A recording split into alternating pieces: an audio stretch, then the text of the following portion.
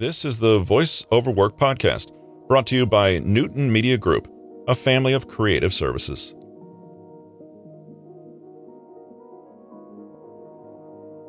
Today is Saturday, August 28, 2021. Understanding your unique chronotype. Your chronotype is simply your unique circadian personality and describes your individual inner clock. The concept was outlined in detail in Daniel H. Pink's book, When: The Scientific Secrets of Perfect Timing. The idea is that if you understand your chronotype, you can adjust your life schedule to better support and flow with your natural peaks and troughs of energy. It's not exactly a way to give yourself more energy, but a way to optimize and work with the energy you already have when you have it. So, what's your chronotype? The first type is the bear. This image closely follows the solar cycle, meaning they usually wake up naturally at around 7 or 8 in the morning. They hit their productivity peak in the morning and early afternoon when they're able to focus on deep work, plan, strategize, problem solve, and create. This peak can last from around 10 a.m. to 2 p.m.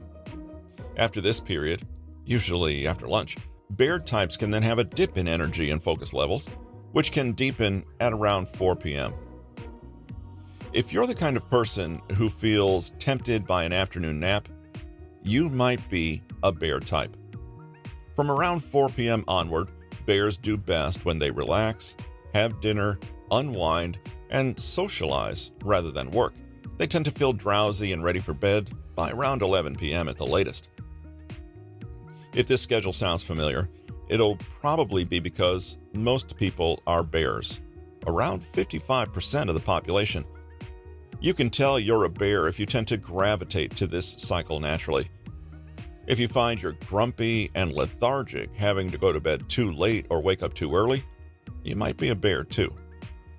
Finally, some research suggests that there are personality types associated with each chronotype. Bears are said to be extroverted, happy, and pretty mellow, and work fairly well in conventional office setups where they don't clash too heavily with the standard workday. Bears are happiest when they maintain a steady, even flow of energy by maintaining the same waking and sleeping schedule every day and scheduling most of their work before lunch. Avoid work in the evenings. You won't be as effective, and it'll just make you crabby. The wolf type is completely different, and this chronotype is shared by just 15% of the population. Wolves get most of their productive and creative work done at night, not in the morning.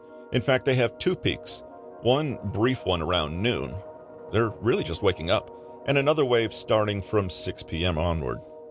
When everyone else is starting their engines in the mornings, the wolf is still groggy and hitting the snooze button. But while their fellow bears are fading after dinner time, the wolves are hitting their stride. If you happily go to bed at midnight or well after and find yourself happily stuck in work and creative pursuits, you might be a wolf type. Wolves are happiest when they wake later at around 8 or 9 a.m. and then spend the morning doing lighter, less intense tasks. Around lunchtime, they can manage a burst of energy and deep work, but from around 2 p.m. to 5 p.m., it's best to get less important and less demanding tasks done again. From around 5 p.m. to 9 p.m. is your golden period, and it's best to plan the day's most challenging tasks for this time. Sleeping at around midnight is common. Personality-wise, wolves are said to be more introverted, introspective, and, yes, a little unusual. If they work around their uncommon rhythms, wolves can be astoundingly creative and independent thinkers. They're the ones who will be plotting outlandish schemes and plans while the rest of the world sleeps. The lion chronotype has a lot in common with the bear and also feels most alive and productive in the morning before lunch. Lion types can easily wake up early and accomplish astonishing amounts of work before lunchtime hits, but where bears are steady and even over the day, lions tend to lose their energy peak as quickly as it comes on. A lion type may be knocked over by an energy slump in the afternoon and can often feel drained after a big bout of energetic work in the morning. They wake up earlier than most types, around 6 or 7 a.m. is comfortable for them, and their best work starts pretty soon after, with an optimal zone around 8 a.m. to 12 p.m. Lions do best when they wake up and go and get things done before the slog of the day catches up with them, well before lunch if possible. If you're a lion type, it's a little like getting the main hunt of the day in the bag first thing in the morning and then winding down for the rest of the day. Focus on less important tasks from around noon till 4 p.m. and if you need a power nap, take one. Make sure you're spending the hours from 4 to 9 p.m. unwinding. Lions can get strung out if they don't relax properly in the afternoons. Your best bedtime is around 10 p.m. Lions who don't respect this early bedtime will find themselves still waking up at 6 a.m. the next morning, but they won't have the energy to sustain their peak period.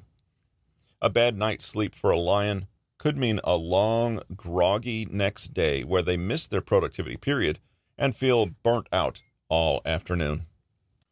Lions comprise around 15% of the population and can be classified as those overachieving, go-getting types. Have you ever read about those famous leaders and achievers in history who woke up at 5 a.m. and crammed a day's work in before breakfast? They were probably lion types. Understandably, these people can be charismatic, inspirational leader types who are full of energy, when you catch them at the right time, that is. Finally, we have the dolphin type. If you read the previous 3 descriptions and thought that none applied, or else that all of them applied, then you might be a dolphin. In the wild, dolphins sleep with half of their brain active. Dolphin chronotypes are a bit like this, highly intelligent and alert, but with a tendency to insomnia and being a little scatterbrained or chaotic. Dolphins don't wake up easily, but once they do, they're most productive in the mid-morning. They can find it difficult to turn their brains off again at night. Dolphins have the most difficulty with anxiety and disturbed sleep, but on the other hand, they can be more flexible and creative than the other types. The dolphin type is most likely to have sporadic, uneven sleep schedules. Care should be taken to avoid burnout and physical exhaustion. Dolphins sleep best from around midnight to 6 a.m., which is a lot less sleep than the other types need. Plan the most demanding tasks for 10 a.m. to noon and build in plenty of time for soothing frazzled nerves and resting. Only around 10% of people are said to be dolphin types. These are the intelligent, nutty professor types who can struggle with anxiety but who are creative and can get a lot done in short sprints. So, which type are you? There are plenty of quizzes and checklists available online for you to identify your most likely type, but it's fairly easy to identify your type by looking closely at your strengths and weaknesses. When considering your own rhythms, try to ask what you naturally tend to do. If you stay up late at night because you're caring for a newborn baby or cramming for exams, this isn't your natural rhythm. Similarly, struggling to wake up in the morning can be down to depression, seasonal changes, or medical conditions. Instead, try to identify your long-term, natural, and lasting sleep tendencies. Having a steady rise and fall of energy during the day, which peaks in the morning and early afternoon, means you're likely a bear. Having the same but with more pronounced energy shifts earlier in the day may mean you're a lion. Doing your best work at night is a sure sign you're a wolf. Note, just because you're up late doesn't mean that this is your most productive time. Wolves are not just awake at night, they're alert and fresh. Finally, if you're an anxious type who sleeps lightly and needs to regularly recharge their batteries, you're probably a dolphin. Once you've identified your tendency, the next step is clear. Schedule your difficult tasks for your natural peak and make sure you're only doing lighter, less important work at other times. Everyone should keep a regular sleep and wake time, but yours may be different from the next person's. When it comes to energy and productivity, so many of us mistakenly think that we're lazy people or underachievers, or unmotivated. It can be illuminating to learn your chronotype because you realize that everyone has an optimal rhythm, and by understanding yours, you learn that you do indeed have energy, motivation, and drive. It's just a question of when. You might have wondered how these sleep rhythms interact with meal times. Timing is important for everything in life, not just waking up and sleeping, but eating, exercising, working, and more. When it comes to food and energy levels, though, the most significant factor is your blood sugar level, yet another physiological flow and rhythm that needs to be optimally maintained. Before we dive into the importance of blood sugar, we'll address one more issue when it comes to sleep: naps. The difference between sleep and napping. Next to food and water, sleep is our body's most non-negotiable need, and if we don't get enough, our mental and physical performance can quickly deteriorate. You already know that most people should get the mythical 8 hours of sleep, but as we've seen, different people have slightly different needs. No matter your chronotype, your body needs a daily opportunity to rest and refresh itself. Some people find naps are a great way to recharge and relax, whereas others find they interfere with their sleep that night and only leave them feeling groggy. However, not all naps are the same, and it's worth understanding the different types so you can nap strategically for your chronotype. Kinds of naps. Recovery naps are the kind that make up for sleep deprivation the night before. Appetitive naps are taken just because you enjoy napping. You might find they simply relax you and improve your mood and energy levels. Prophylactic naps are taken in advance to prepare for an anticipated period of sleep deprivation, for example, a late night or shift work. Essential naps are when you're ill and you need to rest deeply to give your immune system time to fight off infection. Your body will often force you to sleep, whether you want to or not. Fulfillment naps are for children who need more sleep than adults do. They can occur spontaneously or be planned throughout the day for babies and toddlers. Bearing in mind the natural phases of sleep, a 5-minute nap is simply too short to take you into the deeper restorative phases. After 30 minutes, your body can go into the deeper sleep phases. But then there's another problem. You're no longer napping but full-on sleeping.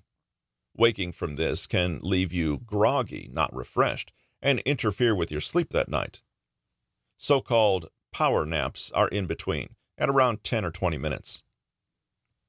Daily sleep is essential, but are naps necessary? Recovery naps, prophylactic naps, and essential naps are all useful and play their part. Other naps can be good or bad, depending on their length, their timing, your age, and what you do immediately afterward. Homeostatic sleep drive refers to essentially feeling sleepy. Like hunger builds the longer you don't eat, sleep drive builds the more you don't sleep. Napping can lower this sleep drive. This is a good thing, in that being less sleepy means you can perform better, focus, learn better, and even self-regulate your mood more effectively. However, it's a bad thing if decreasing your homeostatic sleep drive results in you not being sufficiently tired to sleep that night. You could establish a vicious cycle of insomnia. As you can see, the advantage and disadvantage of naps is really the same thing. Reducing sleep pressure can combat fatigue in the short term, but exacerbate it by interfering with your natural sleep patterns. If you constantly need a nap, you may in fact be trying to compensate for a broader sleep problem, or the naps themselves may be the problem. People who have difficulty going to sleep at night should avoid napping. For example, dolphin chronotypes. The best way to know that napping isn't right for you personally is to notice its effect on your sleep cycle. If napping makes you sleep later in the evening and wake later in the morning, then you may be so tired the next day that you feel you need another nap, and the cycle continues. Generally, it's best to stick to occasional recovery or essential naps and push through any fatigue so you can continue to build up sleep pressure and sleep deeply that evening instead. If, however, you are the type of person who finds naps useful and refreshing without compromising their sleep, then there are a few ways to optimize your nap. Keep it from 10 to 20 minutes only. Nap halfway between the time you wake up and the time you sleep. This will vary for chronotypes. Avoid napping a few hours before bedtime. Nap in a cool, quiet, dark place that's comfortable and private. Use relaxation techniques to clear your mind and set aside worries so you're not ruminating instead of resting. Notice how you feel after napping and the broader effect it has on you, and adjust accordingly. Naps can be a great way to refresh yourself, boost alertness, and feel more relaxed. Avoid napping if A, you suspect the desire to nap may be masking a bigger sleep issue, or B, the napping habit itself is interfering with your circadian rhythms. One thing to remember is that you don't necessarily need to fall asleep to rest and recuperate. You can rest your brain, recenter yourself, and clear your mind with a bout of meditation, a breathing exercise, or a relaxation technique, all without compromising your sleep quality later that night. Have more energy, a blueprint for productivity, focus, and self-discipline for the perpetually tired and lazy. Written by Peter Hollins, narrated by Russell Newton.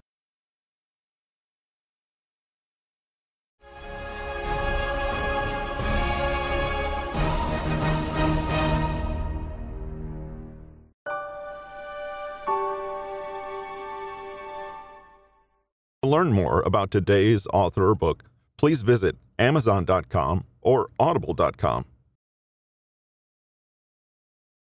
With an eclectic collection of water cooler knowledge, inspirational stories, and motivational thoughts from some of the newest audiobooks on the market, this has been the Voice Over Work podcast, brought to you by Newton Media Group, a family of creative services.